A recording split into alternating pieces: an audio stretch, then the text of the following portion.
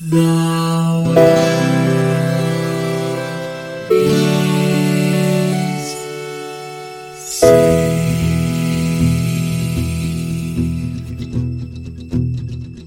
The living room's dark, save for light being cast from the big TV screen and the imminent sunrise that's teasing the one starry sky with whispers of morning. Hey, it's Mike again. Yeah, I never left. Sorry. Hey, it's still Mike. I just don't have comments on every game. I understand. Some games are not worth not worth your brain power. But this game is. Yes, Link's Awakening, the first Zelda on Game Boy, and in the grand scheme of things, I guess that would make it the fourth Zelda game they ever made. One and two on the NES. Yeah, Link to the Past. Link to the Past, then this one. Were there any? Did they get any weird spin-offs? Like, is there like a Zelda's Cookie or like a Zeldamon Snap or some crazy? I'm actually not sure that has ever happened. No, I'm afraid it has because. Oh, we're not talking about CDI. Okay, that was a completely appropriate reaction. But no, on the Wii U, there was the weird bow training game. You're right. And then they also did Hyrule Warriors, which makes no damn sense. Yeah, it's the Dynasty Warriors with a fresh coat of Nintendo branding. Yeah. So, not never, but certainly rarely. They don't just compared slap to Mario, Zelda. who is just slapped on anything that's living or might live someday. Yes, yeah, they're a little bit more judicious with Zelda, which There's I appreciate. Link is missing, or oh Jesus, Link teaches typing. So we played Link's Awakening for the Game Boy, and I think it is worth noting that I never played this game as a kid, but I did realize after playing it that I was exposed to this game because I remember Brian playing the original. 2, the original came out in 1993. We played the Game Boy Color remake, which came out in 1998, and I'm really, really glad we did that because looking at screenshots side by side, you're like, ooh, original Game Boy. And 4 or 8 or H or whatever one I'm on now, there is a remake of this coming out, and the timing of this episode is not at all circumspect. So maybe some SEO goodness off of the Switch remake, but we played the 1998 Game Boy one. Yeah, and so to counteract your lack of nostalgia, other than osmosis of your friend, I did play it when it came out. I had the original Game Boy growing up. I have lots of nostalgia for whatever that famous webcomic is of the kid in the car with every little street light lighting his game for 1 second. I love that comic. That's so cute. And so I had those family road trips where I was desperate for any form of light. I had weird, there was a weird era of lots of attachments to the Game Boy to have magnify the screen or give you bigger buttons and of course lights, because there wasn't a backlit Game Boy for a long time. Did the original Game Boy also have the crazy thing that was shaped like batteries but then had a cord so you could plug it into a wall? I don't remember that. I don't think you had an AC option. It was always batteries. Okay, maybe I'm thinking of the Game Gear. I know there was some handheld console that had plug these fake batteries in with a rat tail coming off of it. I mean, maybe some unofficial third-party thing came out like that. Fair play. Yeah, there was a kind of a playground of adapters. None of that matters for Zelda, but it was just part of the nostalgia. It was also, this game came out and it was kind of part of a wave of the Game Boy getting, quote, real games and not just either really awful ports of console games or, very, very simplistic, arcade, one screen or few screen games. This joined the ranks of Metroid 2 and, Capcom did a really good job porting most of their games like Bionic Commando and DuckTales and Mega Man. And didn't the first Mega Man game they put on Game Boy only have 4 Robot Masters instead of 6, or 6 instead of 8? Yeah, it only had 4, and and then the subsequent games were weird because they would take 4 from 2 and 4 from 3, or like they would start mixing them up. It was weird. They went full Final Fantasy naming, and they were like, we messed it up. We'll just never fix it. And then they had 5, which was completely made of it. So, I mean, Link's Awakening was Nintendo making a true AAA game for Game Boy, which was refreshing given that there's a lot of shovelware on Game Boy. Yeah. And I want to be clear, because you said this indirectly, but I want to be really explicit that I did not realize in my memory when in the Zelda series this came out. And I think it's really important for someone who has played this game as a kid and didn't realize this, or who has never played this game and is considering, playing the original or now playing the remake that's going to come out later sometime. This came out after A Link to the Past. And the reason I think that matters so much is when you play the original Zelda for Nintendo, you're like, oh my God, this is like iconic, and there's a bunch of stuff that's dumb and I hate, but you can see the foundation that they're laying. And then you play Zelda 2 and you're like, oh my, what is happening? Right? And it's miserable. And then you play A Link to the Past. And in my mind, and I know I don't represent everyone, or at least I represent all the smart people. In my mind, Link to the Past is like the definitive Zelda. Like it is. Yeah. It's my favorite personally, but it's just like, it's so good, and there's so much that was established right there in that game.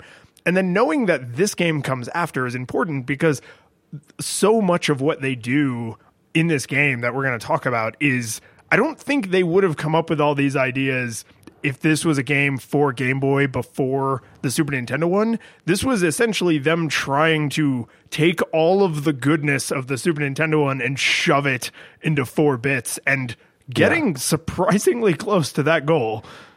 Absolutely. Not to give away our feelings on it, but no, it was terrible. Or was it great? Who knows? No, but I mean, like, in terms of mechanics and like interesting little level design things that they tried, like, knowing that this came after Link to the Past makes so much more sense, because if this game had come first, then you would be like, oh my God, this is where all the groundwork was laid for Link to the Past. But really, they had the way more powerful system, and then they had to decide how to cram all of that game design down into, half as, or what, a quarter as many bits, way fewer bits. And there's still some interesting experimentation happening in this game, but you can tell that the paradigm was really figured out by the time they got to this game, and the riffs on it aren't as extreme as you trace the first 3 games, and they're wildly different. And I mean, I think a lot of Nintendo's franchises they started to set in the Super NES era, like, we kind of know what this is. And Yeah, I agree. They were sort of like, okay, this will be the definitive one, and now we will branch off of this. We're not going to remake the mold every single time. Yeah. Lots of nostalgia for me. It's a real serious attempt at a full game, and so let's talk about visuals. Let's talk about visuals. I think it matters that we played the color one just because it's in color, and I like the Game Boy Color. I like the simple, flat colors that the Game Boy Color was good at. But this game, like a lot of Nintendo games, lends itself incredibly well to really simple sprite art.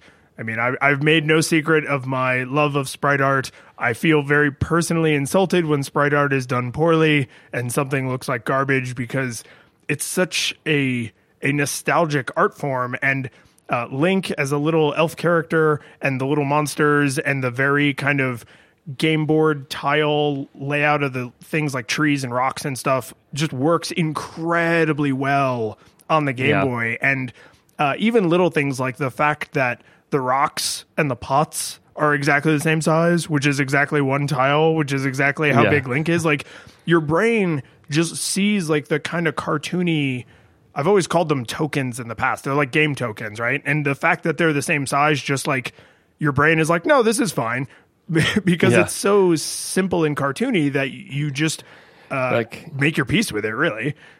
Yeah, and even though we played the color version of the game, this game had to live on top of a design that worked with 4 shades, which is all the Game Boy can do. Yeah. And I was trying to look this up. It's not like 4 shades and blank white. It's literally 4 shades total. And so everything they have to communicate in this game has to make sense to your eye with only that much contrast to work with. And I think they do an incredible job. They show off like just the number of environments in this game. The beach, there's a forest, there's a swamp, there's a desert, there's waterfalls and lakes, there's mountains.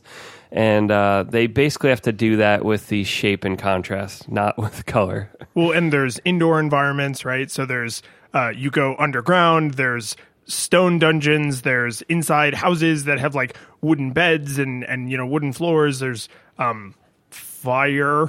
There's like some torches and things, and you get the magic rod that makes fire toward the end. But yeah, there's a gigantic amount of information that's communicated through shapes mostly, then textures, and then third, I guess maybe movement. Some things like the way they move gives you a lot of information, or they flash colors or whatever. But the color upgrade exists only because they were replacing the original version. So the fact that they were able to successfully make the game at all with all that information in those 4 colors, and you're right, it is literally 4 colors total.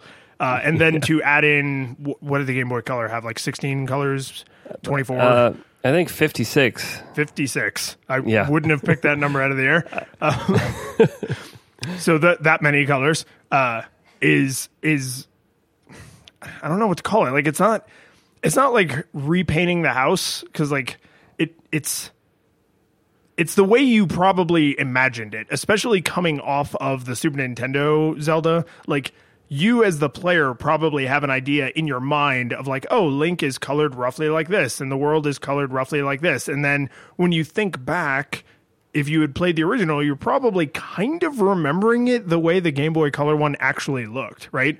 So even just 5 years apart, they sort of had to compete with, how did people imagine this thing looked when it wasn't in color? And now we have to try and match their memory. And the geek in me wonders if they like programmed it well or not, or if they if everything was just like, shade 1, shade 2, and then when they had to colorize it, if they had to go in and change a lot of foundational descriptions of the color. I bet they did.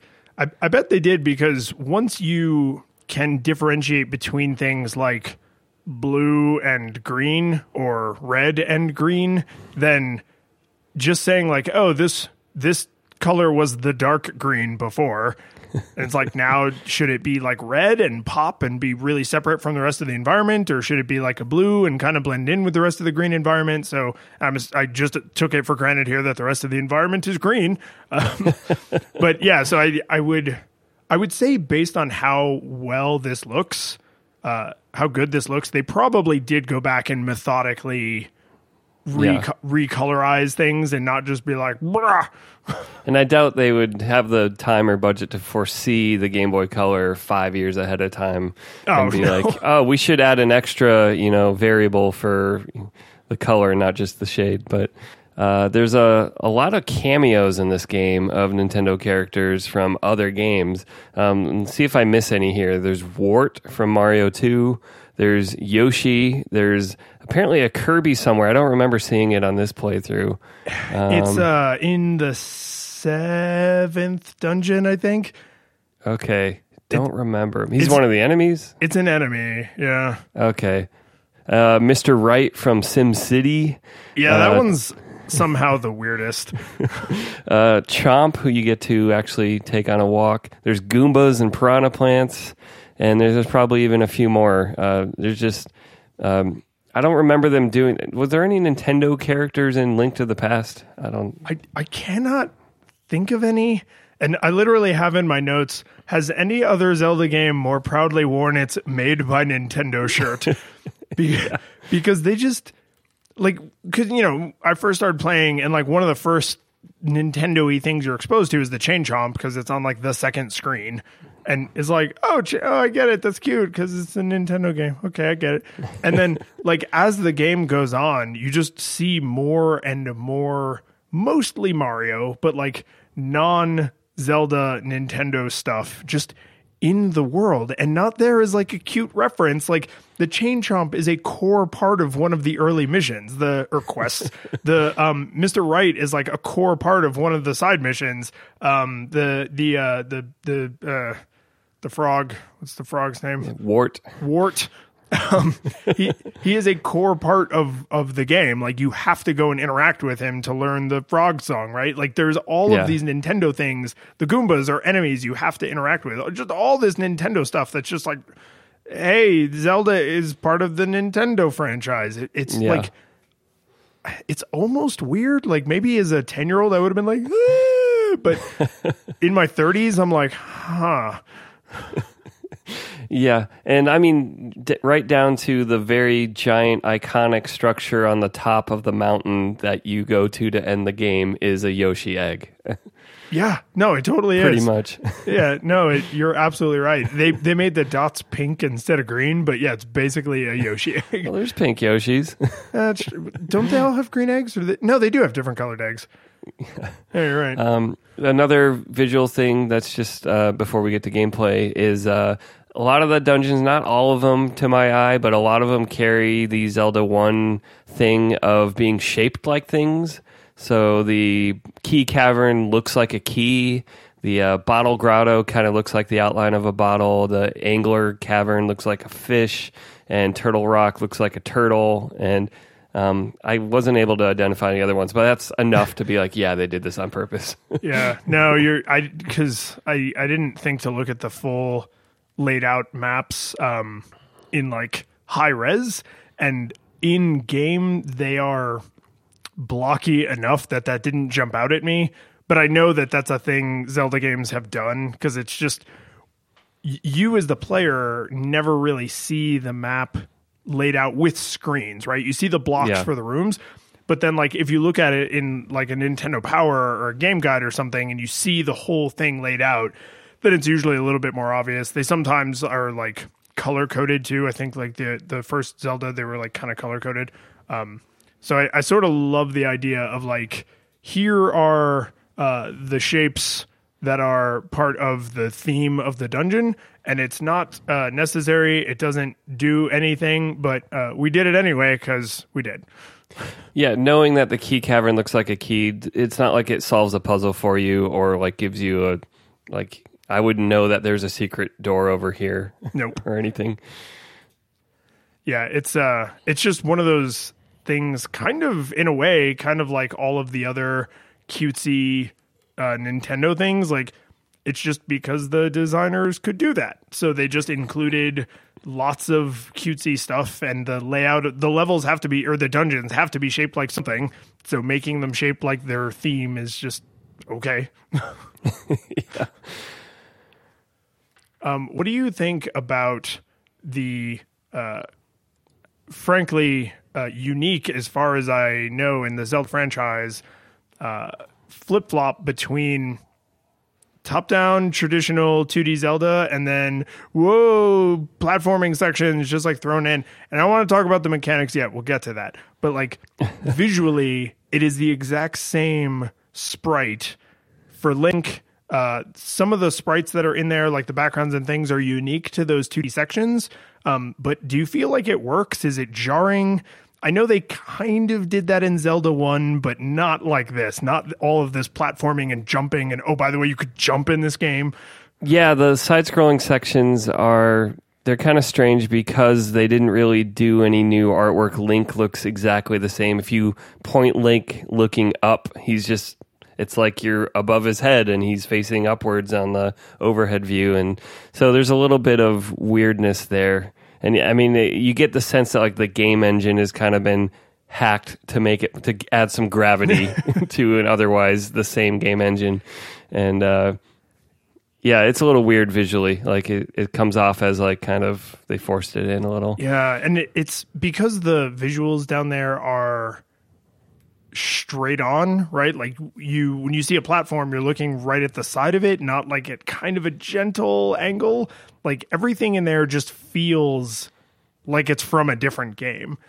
And some of those platforming sections I kind of enjoyed. I was like, oh, okay, like I get to jump over this thing, or there's this little like puzzle with the ice blocks and the fire wand, the magic wand that I need to solve. Like that's kind of interesting, but visually it feels very out of place. Like you swap the cartridges really fast in between loading screens. And I mean, I could trace it to something from Zelda 1.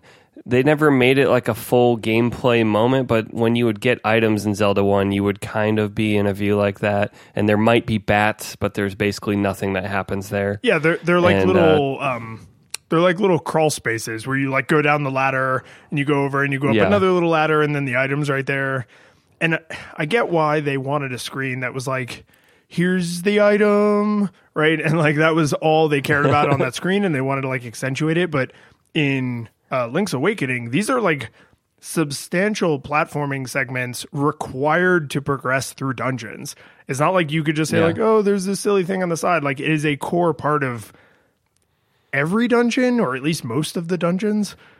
And reminds me that there are thwomps in this game too. One of the cameos I missed. Yes, you did. There are absolutely thwomps. Which, I mean, we'll get to the mechanics, but the whole Zelda as platformer angle of this game is, I think, one of the like stay in your lane Zelda kind of things we'll get to.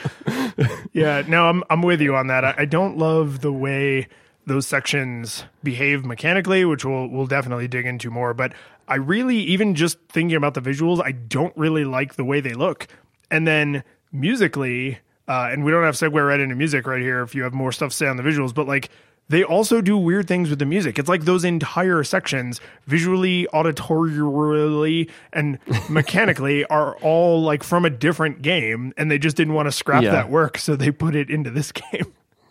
Yeah, I do have a few more visual things. So I'd say you brought up the idea of Zelda as a very tiled game. It's there's a lot of puzzle mechanics to Zelda, so the visuals of the tiles have to explain a lot or present you with things you can use for the gameplay. And so the tiles in Zelda communicate what can be done or give you hints about what might be possible, and often in relationship to your items. So if there's cracks in the wall, you might be able to blow it up. If there's rocks and pots, you can pick those up and you can hit things with them.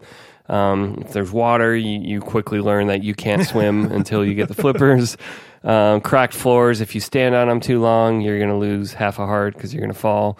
And, the game is structured to mix these things up. And so I'd say in general, they do a really good job visually of giving you iconic things that trigger your memory of like, oh yeah, I got to pick that up. Oh yeah, I got to dash through that. Yeah, and with very rare exceptions, they don't break their own visual cue rules. If something is a thing, it behaves that way every time you see it. And the few exceptions there are, like there's the rock that kind of looks like the tip of a pencil. It's like zoomed way in on the pencil lead. After you get to a slightly more advanced part of the map, you start to encounter the little crab things that are like under the rocks.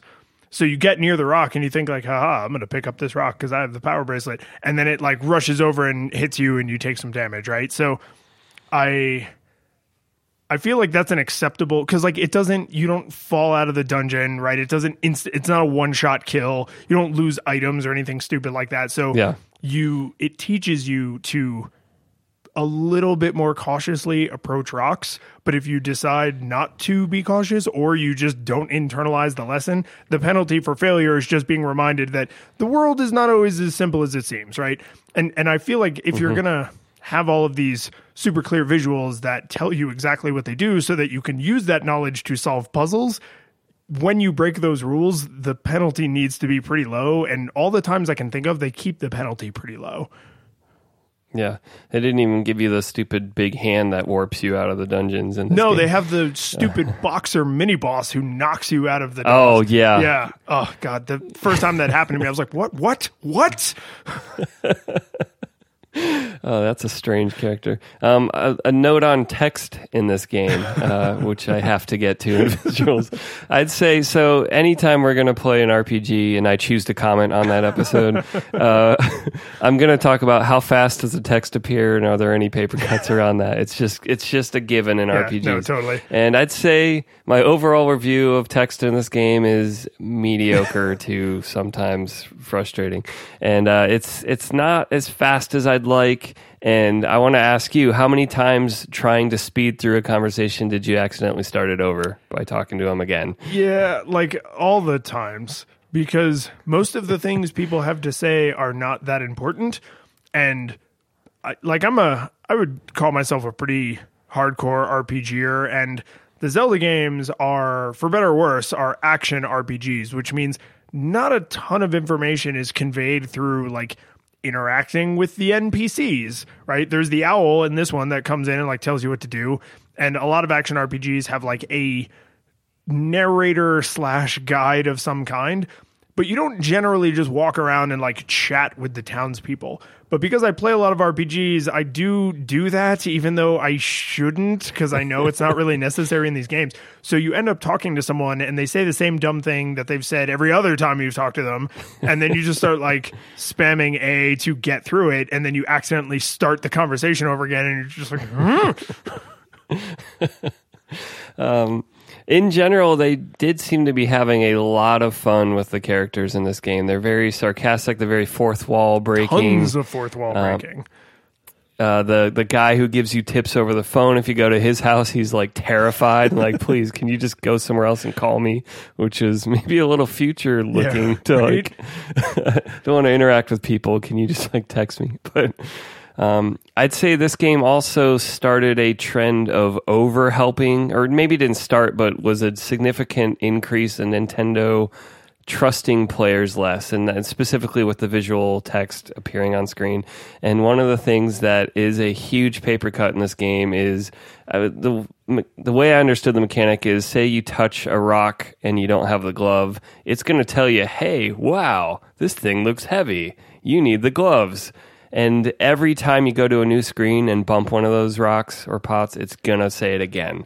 And I hate that design choice. Yeah, and this is definitely going to come up again in mechanics, but I think it's important to understand it visually because the text is not that fast, and there's no way to disable this text. So every single time you interact with anything that requires an item to interact with, the gameplay comes to a grinding halt, right? So visually, like if there's enemies on the screen, everything just freezes in place. And then the text box opens and it's like, oh man, this rock sure looks heavy, right? Like, just like you said, like literally every single time. And then, okay, well, here, you know what? This is my teaser for mechanics. I have a lot more to say about this. But let's just say for now, to relate it to visuals, that the fact that everything on the screen freezes and the text box jumps up and you have to slowly crawl through 2 or 3 screens of text, because I mean, it's a Game Boy, right? And you can't fit a ton of text on there. So you have to like go through 2 or 3 little like window scrolls of text. And it's just every time, like this is the opposite of overhelping. It's helping so much that it's hurting. Yeah. Oh, God. Now all I can think about is the part of the episode that's going to be us talking about that. Anything else for the visuals? No, we'll cover more with mechanics. I'm sure we'll think of stuff, but that's pretty good. I have a totally awesome segue into audio here. You ready for this? You ready? So you mentioned that they do a pretty good job of telegraphing, like this is a floor tile that if you stand on it for too long, you're going to fall through it. And then over here is a wall that if you bomb, you can go through it. What they introduced in this game, and I honestly can't recall happening in any other Zelda games, but I've missed a few in the middle years. There are walls that don't look different, but if you tap them with your sword, they make a noise that's different, and that's how you know that wall can be bombed. And I think it's actually, considering the Game Boy's incredibly limited hardware power, I think it's a pretty clever mechanic to say, oh, well, we have a way for people to explore the world visually. Do we have any ways they can explore the world auditorially, phonically is probably the right way to say that. And I can't think of any other Zelda game where that's how you find bombable walls. And I thought Link to the Past did that, didn't it? If it did, I have successfully played that game a bunch of times without ever having to do that. It might not, and maybe I'm just remembering from this game, but I feel like you can do that in Link to the Past, and that would make sense that they would include it. But yeah. But either way, I do think it's a clever mechanic because so much of the information is conveyed visually, and there's very little information that is only conveyed through audio, and exploring the world through audio is a perfect fit for the Zelda universe, right? It's like the whole point of the game is exploration and like, you know, having an adventure in this world, and it makes sense that you wouldn't only do that with your eyes. You would use other senses to get around the world. So yeah. I actually thought that was a pretty cool thing to include, even if a few times I would like open up, you know, GameFAQs or something, and they were like, "Oh, poke this wall, and that's the part of it that you can bomb." And I was just like, so like I didn't always remember. That mechanic though also seems like something that on Game Boy is something that a lot of gamers might miss because they might be playing silently just because of where they are, or in a super noisy environment. Yeah. I mean, it is questionable that that's the system they chose to include that mechanic on for the first time, but I do think it is a clever mechanic that is also on theme for, you know, you exploring the, you know, using your wicked cunning to explore the world around you. So that was a neat thing, and I think a solid segue into audio. Yeah, I guess one thing I'd say is every single item you get, special item you get in this game has a unique sound, which I think is like the hook shot sounds different than the boomerang, sounds different than a bow, sounds different than a bomb, sounds different than I don't think any of them sound the same, which is, I think, remarkable given what the Game Boy's sound chip is capable of doing. You know, when you fall, there's kind of a slide whistle. If you step into a door, you get a like you're taking footsteps upstairs. When you break a pot versus breaking a boulder, and like I could see a world where a game designer gets lazy and they're like, well, when you break a rock and when you set a bomb off, it can probably be the same sound. Like whatever, stuff's kind of, but no, it's different. My favorite sound effect of almost all time is hitting a boss in a Zelda game, because there's always just wow, like really satisfying when you kill him. You get the longer and I can't think of a better sound than that to reward you. No, and I'll bet on, because you know I play this on a Super Game Boy on a television like an adult, but I bet on a Game Boy speaker that probably sounded very like guttural animal, you know, you're slaying a monster, right? And it probably came out of that little tiny cheapo speaker and was like monster sounding, right? And then now like on a big television, it's a little more guttural, crazy. And I know this has been re-released on the virtual console and stuff. So like most people who've played this game now have probably played this on like modern equipment, which is hilarious. But even on, you know, big speakers on a big television, like it still sounds really good. Like the music still sounded really good. The differentiation of the sound effects still helps you navigate the world and understand what's going on, and knowing which items you just used. Like it scales up surprisingly well in terms of audio. How'd you feel about the music? Okay, so it's pretty good. Like I enjoy this music a lot. I'm always excited to get a new variation in a mainline Zelda game on the Hyrule theme, the iconic Zelda music. But it's executed in a really smart way in this game. I think I have this later in my notes, but now seems as good a time as any to bring it up. Like you do the little opening of the game and you don't hear the Zelda music.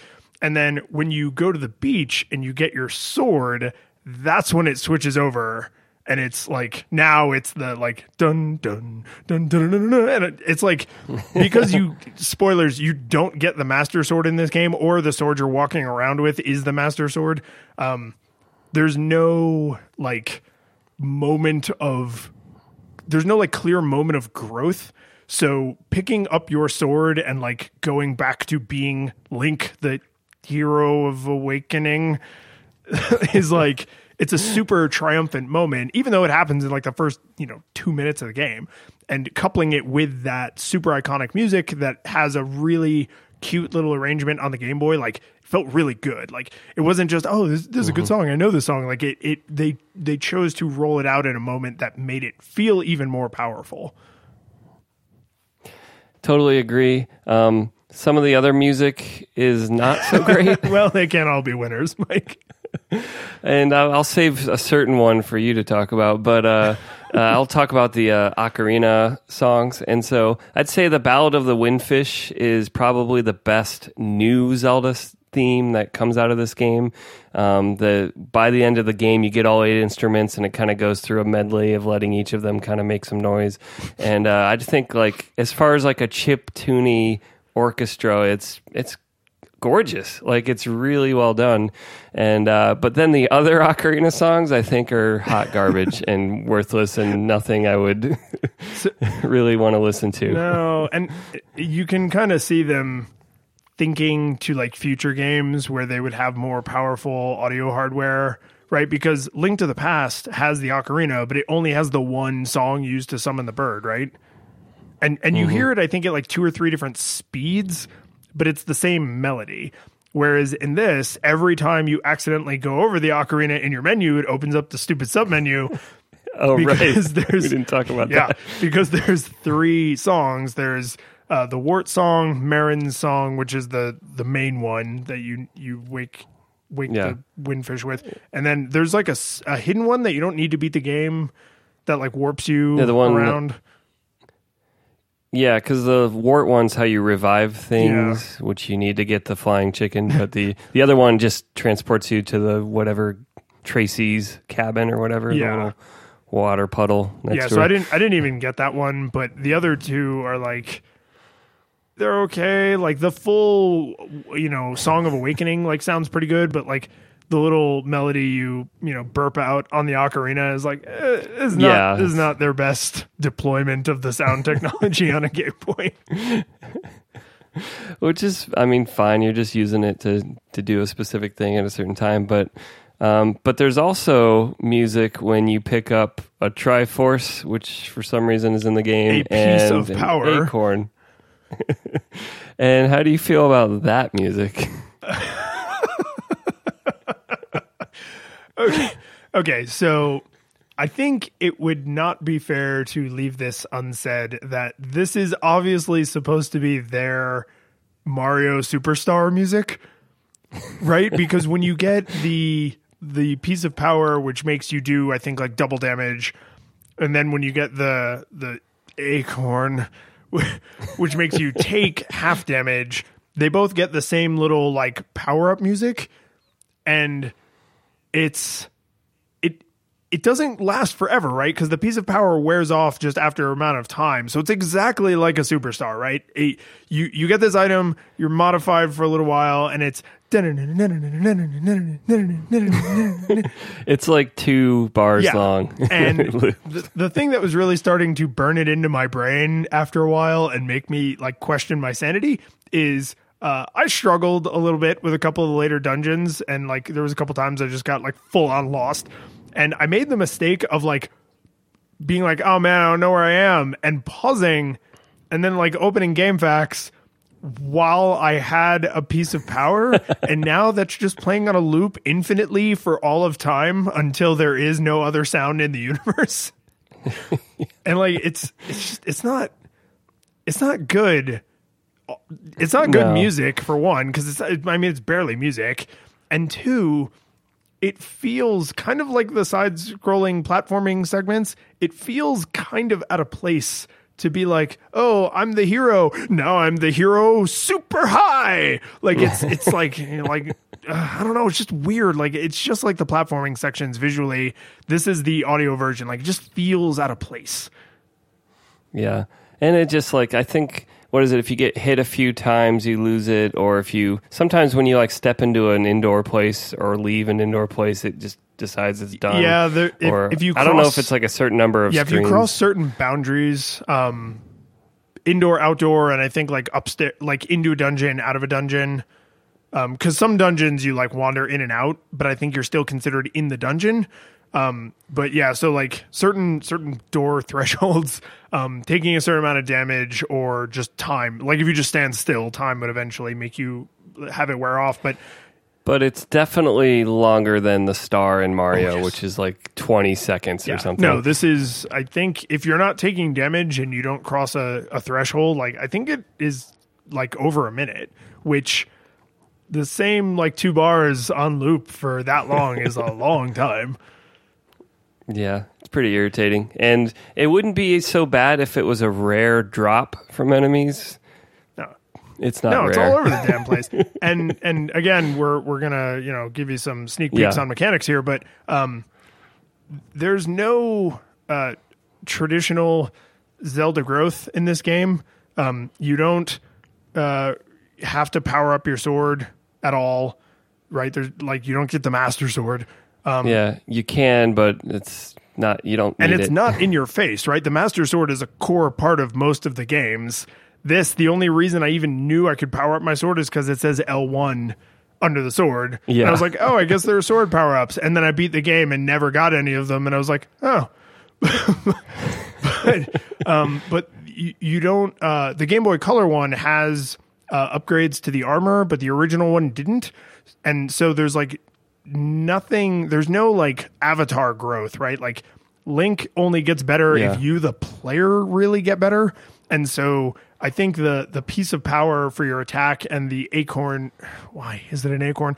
The acorn for your defense is one, their way of baking in a little bit of like growth opportunity. Like, oh, you got this thing and now you can behave differently in the world because you have been like your avatar has been modified. But it also just feels like another weird place that they were like, yeah, let's pull this other mechanic out of Mario and just, it works in Mario. Let's just do it over here, right? And it's not, it doesn't break anything. It's not harmful, but it just feels out of place. And I feel like history has borne out that I'm probably right because, like, did any future Zelda games do anything like that? I don't think so. Not really, because it's kind of weird. I guess we've already been sort of doing this, but how well does audio serve gameplay? I'm trying to see if there's anything in my notes that we didn't already kind of get to. There's one specific thing we have to mention, which is the owl, your guide and protector. Every time you scroll the screen of text, he goes hoot hoot, hoot hoot again. So he hoot hoots when he's flying in. He hoot hoots every single time you scroll the screen of text, and then he hoot hoots on his way off the screen. Oh, he's speaking. Well, I guess when he's flying in, he's speaking too. Hey, Link. Yeah, it's not the best sound effect in the game, and it's not that it's not nails on a chalkboard bad, but it shouldn't be every single scroll of text, right? Because when you talk to Marin, it doesn't make a lip flapping noise every time you scroll the text. So I would accept hoot hoot when the owl comes onto the screen and then when he leaves the screen, and that would be totally fine. But the fact that it's on and he talks a lot because he is the one telling you where to go and what to do. He has the most NPC dialogue of any character in the game. So scrolling through every single screen of text and getting a hoot hoot on every screen is just it's just bad sound design. It's just not a good use of that noise. He likes to wax poetic about the dreamer for quite a bit, which it's fine. It's part of the plot, but yeah, he's definitely got the gift of long-windedness, which wouldn't bother me nearly as much without that noise. If we're going to talk about sound impacting gameplay, that makes me want to scroll through the text either way slower so that there's more time in between hoot hoots, or way faster to just get him the hell out of there. And because he is giving you vital information you absolutely must have to beat the game, I shouldn't be thinking about dragging it out and not paying attention, or rushing through it and not paying attention. You ready to move on to controls and mechanics? I sure am. So before we talk about anything else, I need to ask you this because you owned a Game Boy. I didn't. I played some Game Boy games, but I don't have the memory for them that you surely do. Is squeeze the entire Game Boy to get to the menu a normal input on other Game Boy games? You mean like the A, B, select and start all at once? Yes. It was actually pretty common for Nintendo's games. Which is a direct result of not giving you enough buttons, which is going to be a definite topic for this game. Let's start off with the good stuff, though. I don't think I'd have that long of a list. I'd say, first off on the positive, Link is very responsive. You can still move diagonally, which wasn't true in the first Zelda game, or in, for that matter, the second one. But it was in Link to the Past, and they preserved that, and that's such a nice thing to have when you're trying to maneuver around enemies and or fight the bosses. I can think of Final Fantasy Adventure, which takes a very Zelda-like design with the overhead view, does not have diagonal, and that makes it so much more annoying to fight. So that's nice. I'm trying to see, is there any other positive thing I'd say? I mean, your weapons, using them feels responsive. I'm pretty comfortable with what's going to happen when I let the slingshot out, or how fast these different items get released is pretty satisfying. Well, and there's, again, I don't think there's a lot of variation. So, like, when you use the sword behaves like the sword every time. When you use the boomerang behaves like the boomerang every time, right? And there's even little differences that might make you opt for one over the other. So, like, you can throw the boomerang diagonal, which is kind of cool. But the biggest difference between the boomerang and the hook shot isn't that the hook shot can go a little bit further, because the boomerang can cover like 3/4 of the screen. The biggest difference is after you throw the boomerang, you can keep moving. Once the hook shot leaves, you are in place until it comes back to you. So if you shoot it at an enemy that's like 2 squares in front of you and you miss, and there's nothing on the other side, like, you are now immobilized until the hook shot gets back, right? So there's some little differences even between similar tools that would make you consider using one over the other, right? Like the bow and arrow, oddly, the arrow does not travel all that fast, right? So you kind of have to aim it a little bit more thoughtfully than you would with the hook shot, because if you miss with the hook shot, you just do it again, but like you run out of arrows, right? So the differences between the weapons feels consistent and understandable, and actually makes you think about, like, oh, do I want to be immobilized after I use this ranged attack, or would I like to be able to keep moving? Well, in a notable difference from the Super Nintendo Zelda, you don't see the bow. And there's no, like, in the Super Nintendo one, there's, like, your timing is a factor because there's a lag. Like, he pulls and draws the arrow and then releases it. And so you kind of got to, like, aim ahead of who you're... And the arrows don't move that fast in the Super Nintendo one either. But it's almost like it might as well be a spear he's throwing, because it just kind of flies out of him. Yeah, they're friggin' javelins. Like, and so when I got to the first dungeon that encourages you to have the bow, you don't need the bow to complete that dungeon. I think it's like the 5th one. But there's the weird, like, winged items, which is kind of an interesting thing. But there's like the winged items, and I saw what I thought was the hook shot, and I was just like, oh, and I jumped up and got it, and I was like, nothing happened. Is this the false hook shot? And it wasn't until after I got the bow that I was like, oh, that's what arrows look like. The arrows are huge, and you don't see the bow animation, so they just, these giant javelins just come flying out of your face. It's not the best visual, and it's very much a limitation of the graphics. Like, if they made a thinner arrow, you just wouldn't be able to see what the hell was happening.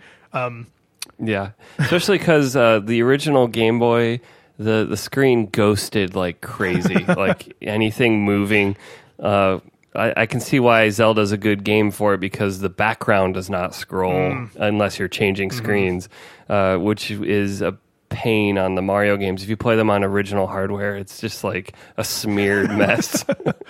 Yeah, that's true. Well, and I remember some of I think maybe one of the Wario games maybe did almost like Mega Man style screen scrolls so that they could limit the amount of time. So the screen wasn't just constantly moving like it is in most Mario games. And I never thought about it, but that is probably why they did that.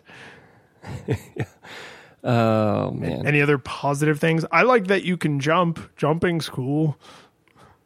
It is cool. I don't want to spoil mechanics. It controls very well, and it gives. It actually makes navigating a lot easier, avoiding enemies, because half the enemies I can just hop over them, and it's like whatever. I don't need to fight you. You don't drop experience. I don't care about this. Pretty much. So yeah, the jumping feels great, and it's a weird Mario mechanic we'll get to, but. They gave you those floating items, and they gave you pits you got to jump over. And I don't know if you bumped into this, but you can technically jump over 2 squares if you time your jump really well. Can. And that's pretty nice to skip some things that they maybe didn't expect you to necessarily jump across right away. And I think once you get the Pegasus boots, you can do over 3. Right? Yeah, at least 3 because they force you to do it. But I do feel like the jumping in the overworld sections actually feels pretty good and controls pretty well. And the jumping in the platforming sections still controls okay, but it doesn't feel very good because the visuals are kind of askew and everything's sort of wonky. Yeah. But it's I felt like, oh, okay, this is an interesting way to add some interaction to the world. They don't allow you to jump up ledges, right? It's not like, oh, I fell down this ledge, I need to jump back up. Nope, that's not how jumping works. Like, jumping is a tool like any other tool to interact with certain parts of the map. Excuse me. And that's like, the fact that they are consistent about that means you don't stand there and try to jump up a wall. You are never, ever going to be able to jump up because it never, ever happens. Yeah. And in true Nintendo quality, jumping isn't just for pits. There's also a mini boss around the idea that you need to jump, a guy that pushes that big rolling spike thing. And so they immediately give you a reason to use it, that it's like you really can't beat this guy unless you can jump. And so, throughout the game, and not to hop into mechanics yet. Do it. Controls and mechanics live together. No, I got one giant complaint that I feel like you're going to have too, so I don't know if you want me to break the seal on it. Oh, no. I mean, one of us has to, and you're already on your way, so go for it. Okay. The biggest problem I have with the controls comes down to not having enough buttons on the Game Boy. Nowhere near enough. And so, and this doesn't feel like a clever design choice to limit you. It really comes down to, this is all the buttons we have. And so you can equip 2 things at a time. And while they do lots of interesting things, getting you to mix things like the boots and the feather so that you can run and jump, especially the further you get into the game, the more it feels like you have to pause and change items on every single screen. Sometimes and, more than you're just once. The puzzles get complicated. Yeah, and so you're like, I got to go from the town to, say, this dungeon over here, and it may only be 5 screens over. Well, that's anywhere from 5 to 10 inventory hops. And I just find that, irritating, and, by the end of the game, I was just exhausted with having to pause and switch. And even doing that, part of my muscle memory wants B to be cancel out. And so I would be trying to leave the inventory and I would put something else back into B. Mm-hmm. Yeah. And, I would say probably 1 out of 4 times, right? Which is a lot of wasted time. Yeah. So that sense that you are pausing nonstop in this game is probably the single greatest thing I would hold against it as not aging well.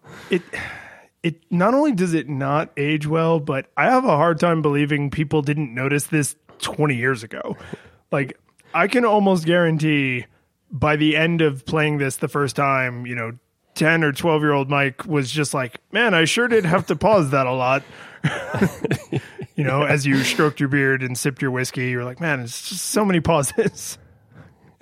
Imagine you had to write a paper, but you only had 10 letters you could use at a time when you're typing words, and you had to go into your bag and replace keys on your keyboard. Yeah. I will say, in their defense-ish, they didn't try to do anything clever and say like, well, if you quickly triple tap A, it uses this item. And if you if you long hold and then, if you do Morse code and tap dancing, then we will make them behave as other buttons because it's an action game. And that kind of crap would be way more error prone and way less fun in basically every way.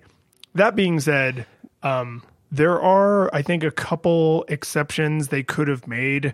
One is once you have the power bracelet should just be equipped. Why in God's name? And I know they thought about making the collision between Link and anything in the world really obvious in the game engine, because every single time you touch anything that requires you to have the power bracelet equipped, it tells you that you don't have the power bracelet equipped. So, so the fact that the game engine collision is that strict means they could just say, hey, we know he has the sword equipped right now, but because he is leaning his face into a rock and pressing A, just pick up the rock.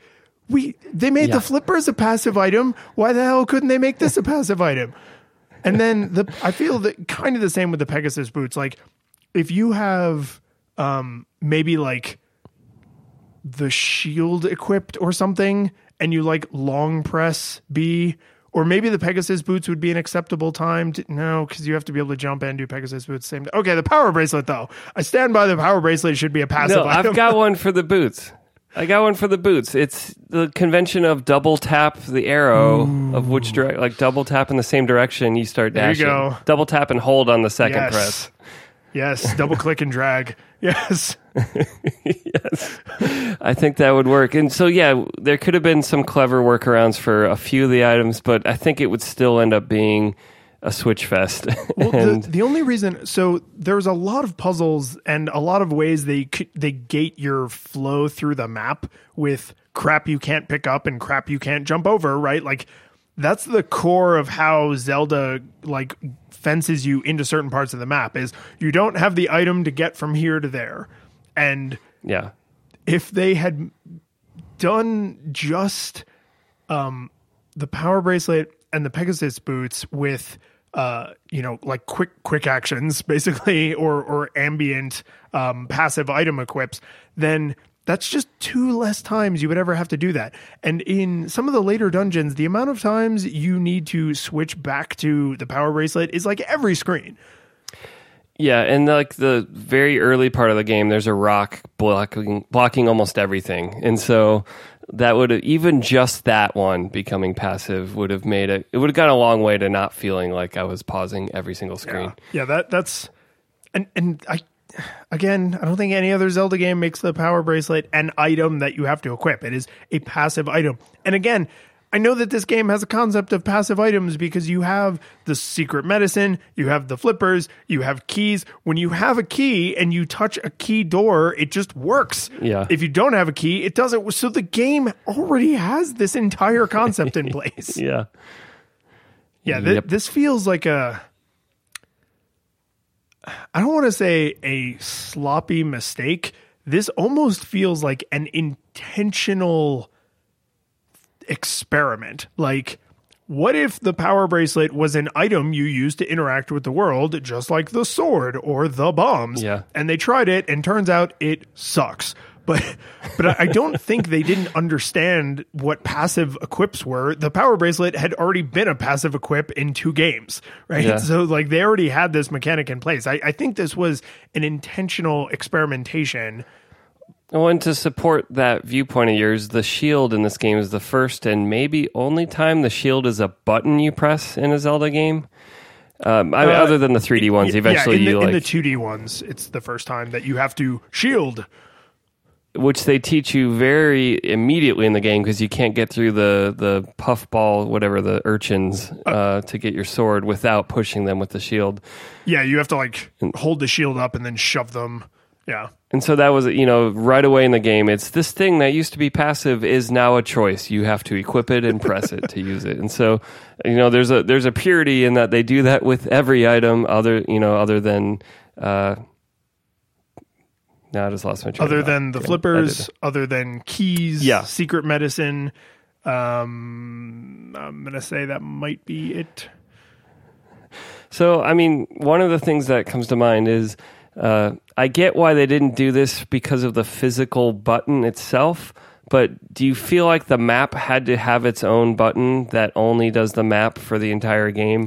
I feel like the map could have been something you highlight in the menu when you want to see it, and that would have freed up an entire other button, admittedly a very inconvenient button that tempts you to take your hand off the plus pad, if not.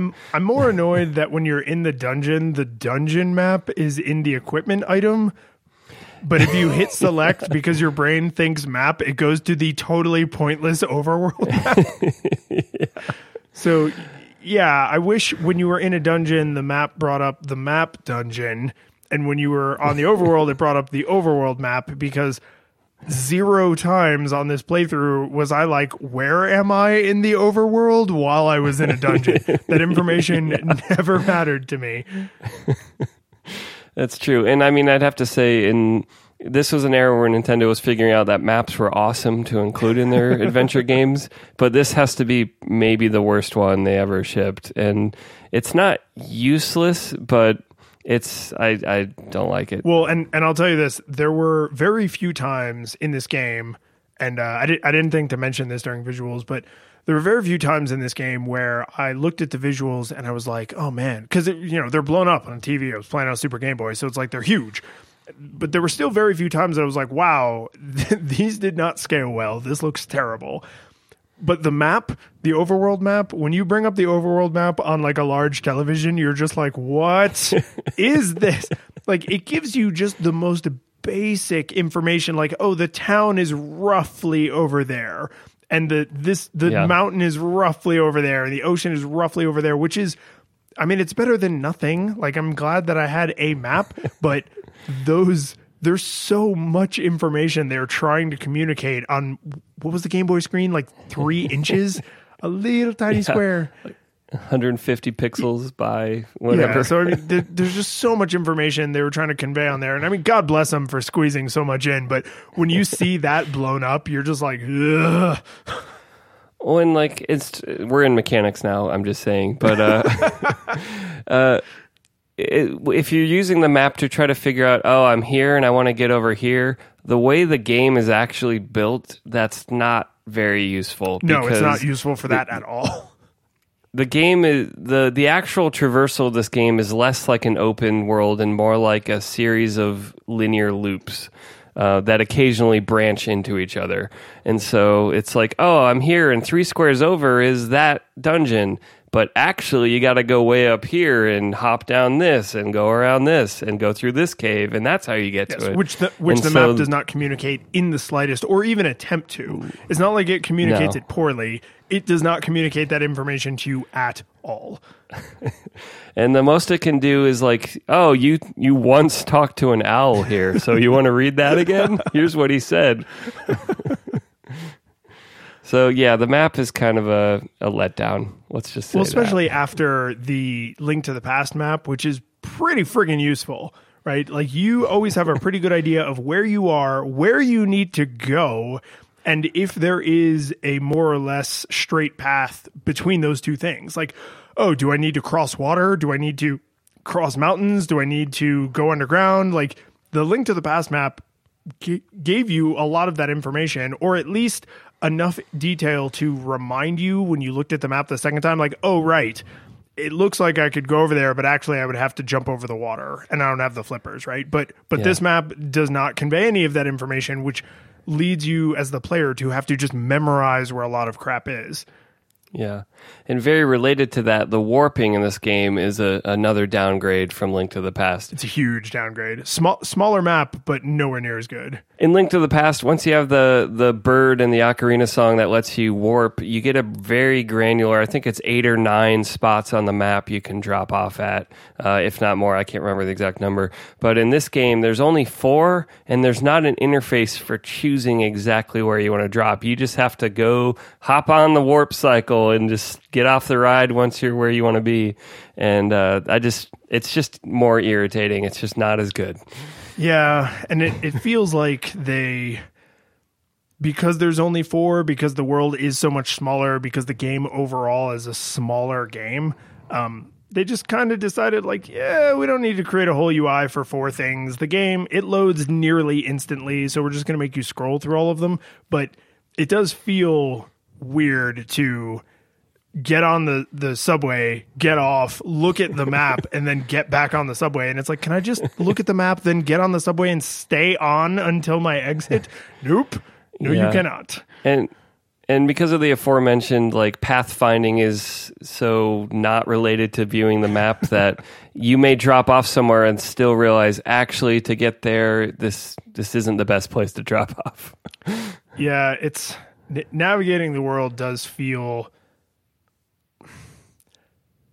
The overworld feels more like the dungeons than I think they ever have before, where screen to screen there may only be literally one square that connects 2 screens, and it's blocked by a rock, right? So it feels like a puzzle that you would encounter in a dungeon, except it's everywhere you go. Yeah. It's claustrophobic and it's exhausting. Yeah, exhausting, I think, is a good term for it, because every time you walk one screen left and then you realize, oh, I actually need to go back and then go up and then go one screen left, even though I'll still be on the same 2 screens, I just need to be like up one more square because of how tight the bottleneck is. Exhausting is the right way to describe that, because every time that happens, you go... Because it doesn't feel like, oh, I'll eventually remember this. It's just like, God damn it. Yeah. So I want to, if we can, I want to end at least a semi-positive note on the control part is to connect this more officially to mechanics is this game does what every Zelda game does, but it still does it really, really well, and I really appreciate it, and they deserve a high five for it. When you get a new toy, you are immediately forced to learn how to use that toy. You cannot go from point A to point B in the game after acquiring a new item and not understand exactly how it works, because you're going to need that tool to solve puzzles. So they don't want anyone to ever say like, oh, I didn't know that's what it did. They're like, that's not fair. It's like, nope, you literally cannot get past sometimes the next screen without knowing exactly how the hookshot works or the magic rod works or the whatever works. Like the shield right in the beginning of the game, the sword, right after you get sword, they're like, you should probably stab that thing to death, right? And so like they make you learn how everything works, which means even though the controls are very clunky, and I do disagree with some of their design choices, you can never say, I didn't know how the controls worked, I don't know how to use this item, because you cannot get from here to there without crossing that bridge. Sometimes literally a bridge. And sprinkling on like the bonus on top is they also do the Zelda and Metroid thing of dangling pieces of heart and other items or treasure chests out of reach, requiring those items. So it's not just, oh, to beat this dungeon you need this, but also remember that thing you couldn't get to before? Now you want to go get it. And so it's something every Zelda game, every modern Zelda game does, but they also did it here. And so, high five. Yeah. I think we also need to talk about what I just consider trying everything they could think of in terms of mechanics in the game. They sat down and just listed all of the things they could think of, and then whoever the director was for the game said, yeah. And everybody in the room was like, no, we asked you which mechanics to pick. And he realized he hadn't been paying attention. And he was just like, these, these all sound good. Like I can't pick a favorite child. I think, you know what? I think we should just do them all. And he didn't realize the list had like 100 things on it. And so that is what they did. They took all of the things you can think about from like Link to the Past and added platforming. Two of the bosses, I think, you fight in a side-scrolling platforming layout. There's key blocks, so there's an additional thing that you have to use keys on besides just doors. There's the green crystals that you can only go through if you're using the Pegasus boots. They added the concept of mini-bosses, some of which come back if you go back to that room. So like you have to try not to get lost when you're in the dungeon, otherwise you'll have to fight the boss again, which adds an additional challenge. The bomb walls that I mentioned, you have to poke. Some of the bosses have weird weaknesses to like other side items. There's a little bit of swimming. Like there's just some of I think the very last dungeon or the second to last dungeon, there's a platform, like a platforming section with a puzzle in it where you have to use the magic rod to melt the ice blocks. And if you melt the wrong ones, you can't platform off of them. Like so many mechanics, so much stuff that is not considered like standard Zelda. And they just tried it all. Yeah. Those ice blocks, wonderfully every time you bump them. Yep. Text. I'm just going to remind you again. Even if you have the fire rod equipped. That's the most egregious one, because even if you have the fire rod equipped, and the same thing with the green crystals with the Pegasus boots, like I have the right item on. Leave me alone. Like, and because of the nature of the side-scrolling sections, you are jumping into those, so you're even more likely to trigger the text. So worst design decision in the entire game. Worse than the controls. Yeah. So I don't know if these were part of what you were thinking of, saying that every single game mechanic ever was tried in this, but there's weird games of chance mixed in, like rolling the little horse dice or hitting the card suit guys to make them match. Yeah. Or there's even a few old-fashioned classic 8-bit style, you have to kill these enemies in the right order type thing. Oh, the first time I encountered that, I was pissed. Because they do nothing to communicate that to you. Like, yeah, I think you'd have to find the special beak to get a message about it, and that's about it. Maybe I was like, beak, whatever. But I don't remember having that information given to me in the game. So I'll give them the benefit of the doubt and say it was there and I just missed it. But I definitely got stuck in this one dungeon. And I was like, okay, I guess I'm going to open Game Facts. And it was like, oh, kill these 3 enemies in this order. And I was like, how would I have known that? Like, because the 3, like suits, they have like, like playing card suits. And you have to kill them, when you hit them, they freeze on one suit. And to kill them, you have to get all 3 of them to freeze on the same suit. And when you don't do that, it goes, burr, burr. And when you throw the knights, the chess pieces, which... Why? What? But when you throw those and they don't both land upright, you get the like when you are in a room with enemies you need to kill in a certain order and you don't kill them in that order. Hey, reuse that sound effect you had for communicating to the player that they failed at a puzzle. Like, you've already thought about this problem. Yeah. And I mean, I just have to say, as far as a gameplay challenge in a Zelda game, the card suit enemies and the knight dice throw are not long-term satisfying challenges. They're just games of chance. They're just, well, guess I got to sit here rolling these till I can get through.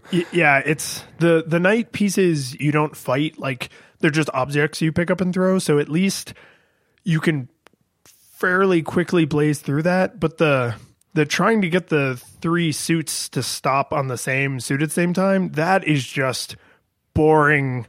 Boring. What do you call it? Like a boring slot machine, right? Like I didn't win.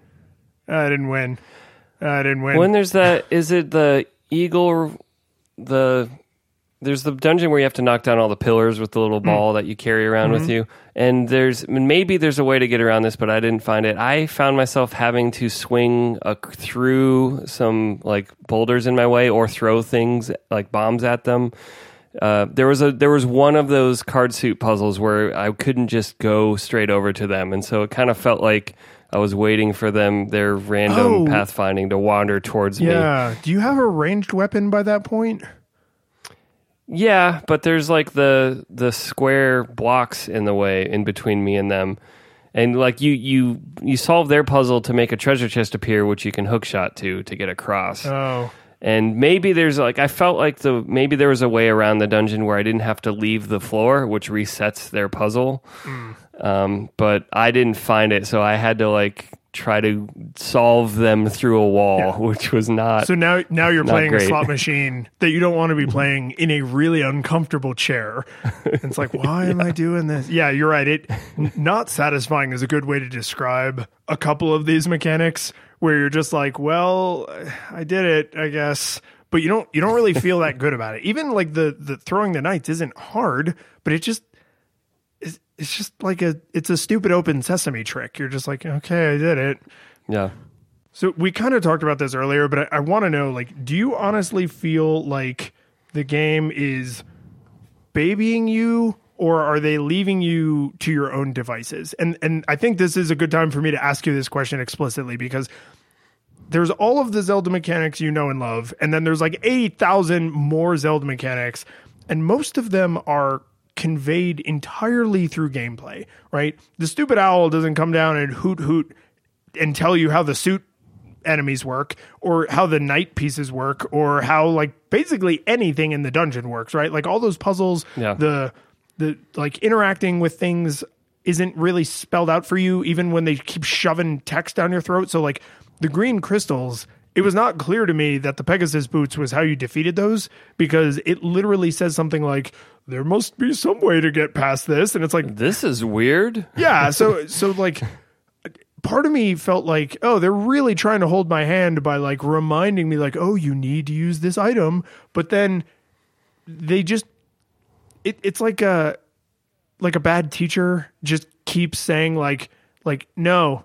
Yeah, and it's like, yes, I get it. I'm doing it wrong. Can you help me do it right? Yeah, I mean, aside from the beak wall structure things, which was a weird adaptation of just the empty like stone tablet thing from the Super Nintendo one, those occasionally give you info on like a key core mechanic of that dungeon of like, oh, you need to do this, or this enemy, you need to actually bump the turtles with your shield, and then you can finally hurt them. But aside from that, there are these mechanics where it's like, you're so hand-holding about these other things, and you got nothing to say about this when I actually might like some help. Yeah, this is what makes me question, like, are they being super hand-holdy, or is it that they didn't realize this information being given to you again just becomes an annoyance? And because this was actually the last Zelda game they made before Ocarina of Time, I know one of my favorite Ocarina of Time complaints that existed in basically every Zelda game thereafter is when you... so we didn't mention explicitly...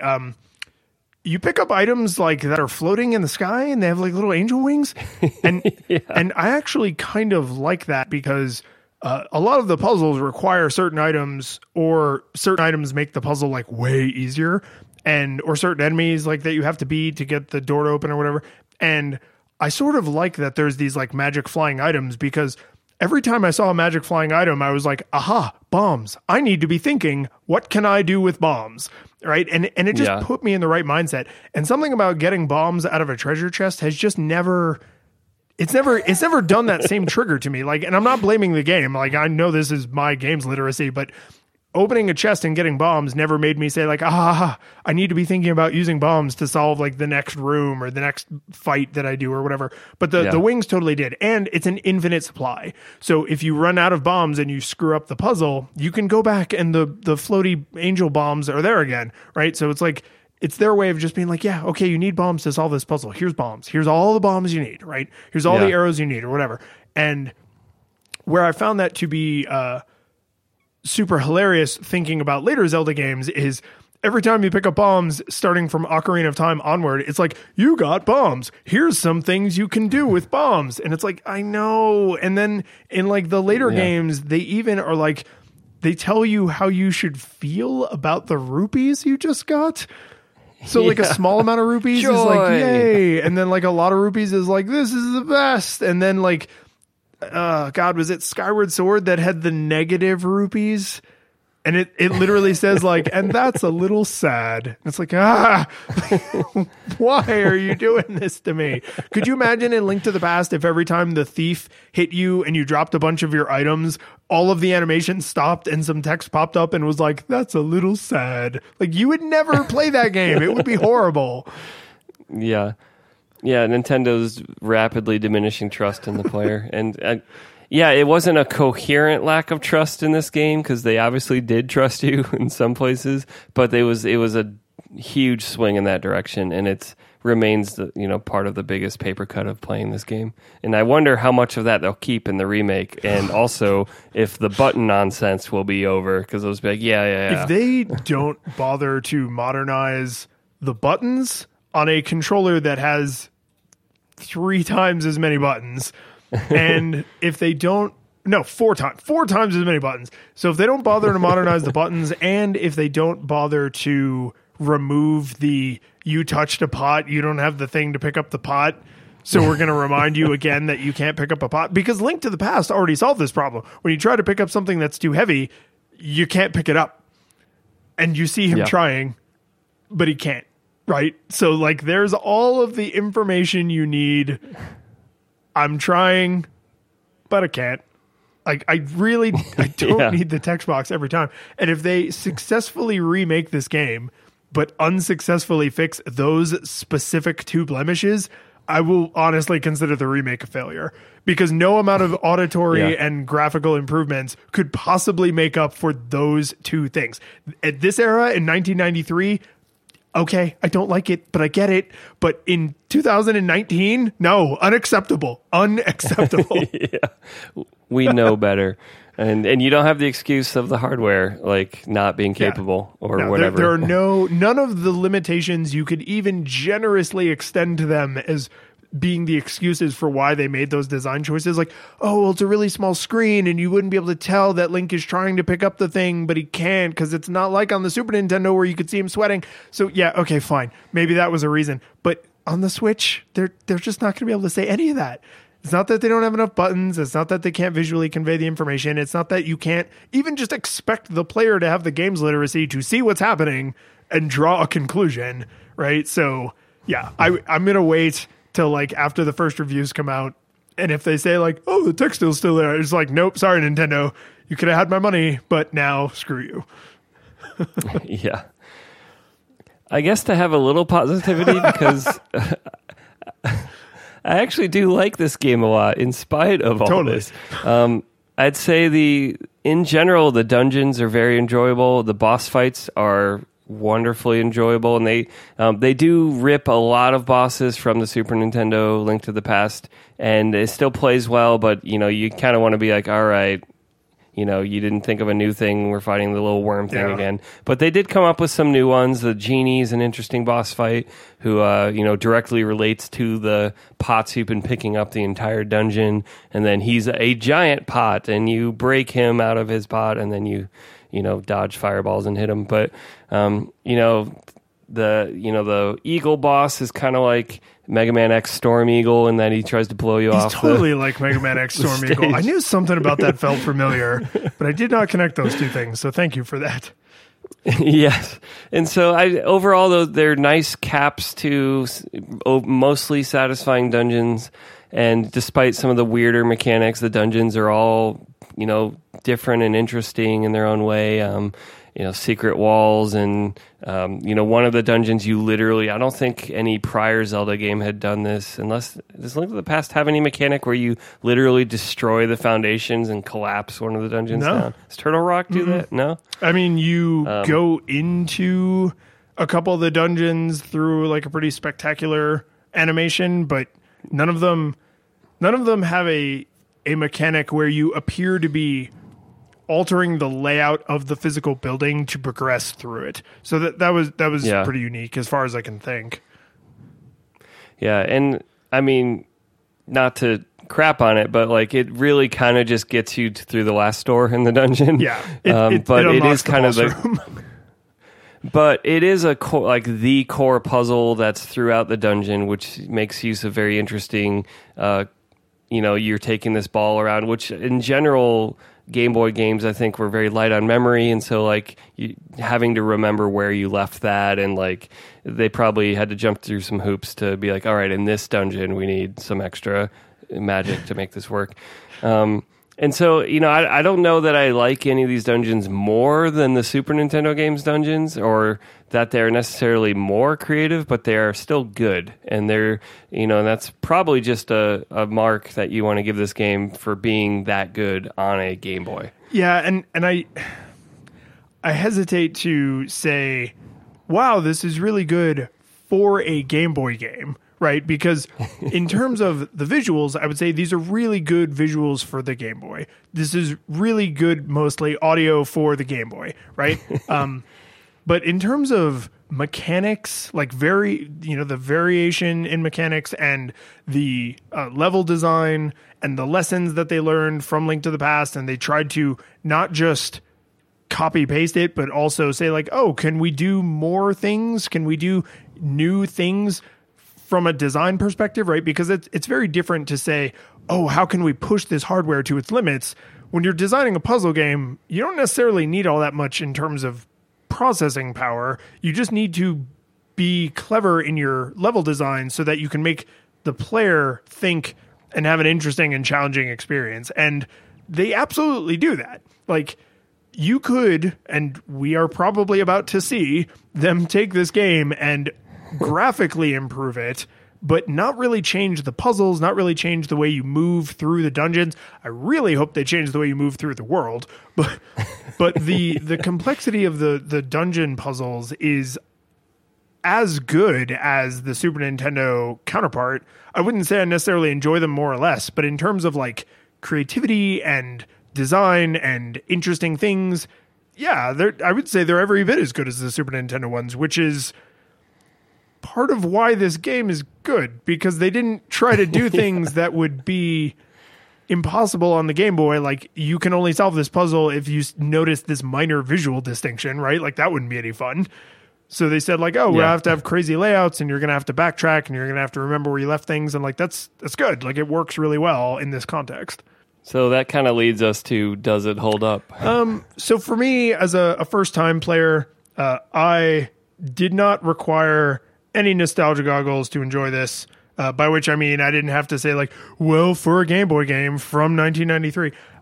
That being said, thinking about it in the context of they're going to remake this, or they're remaking this right now,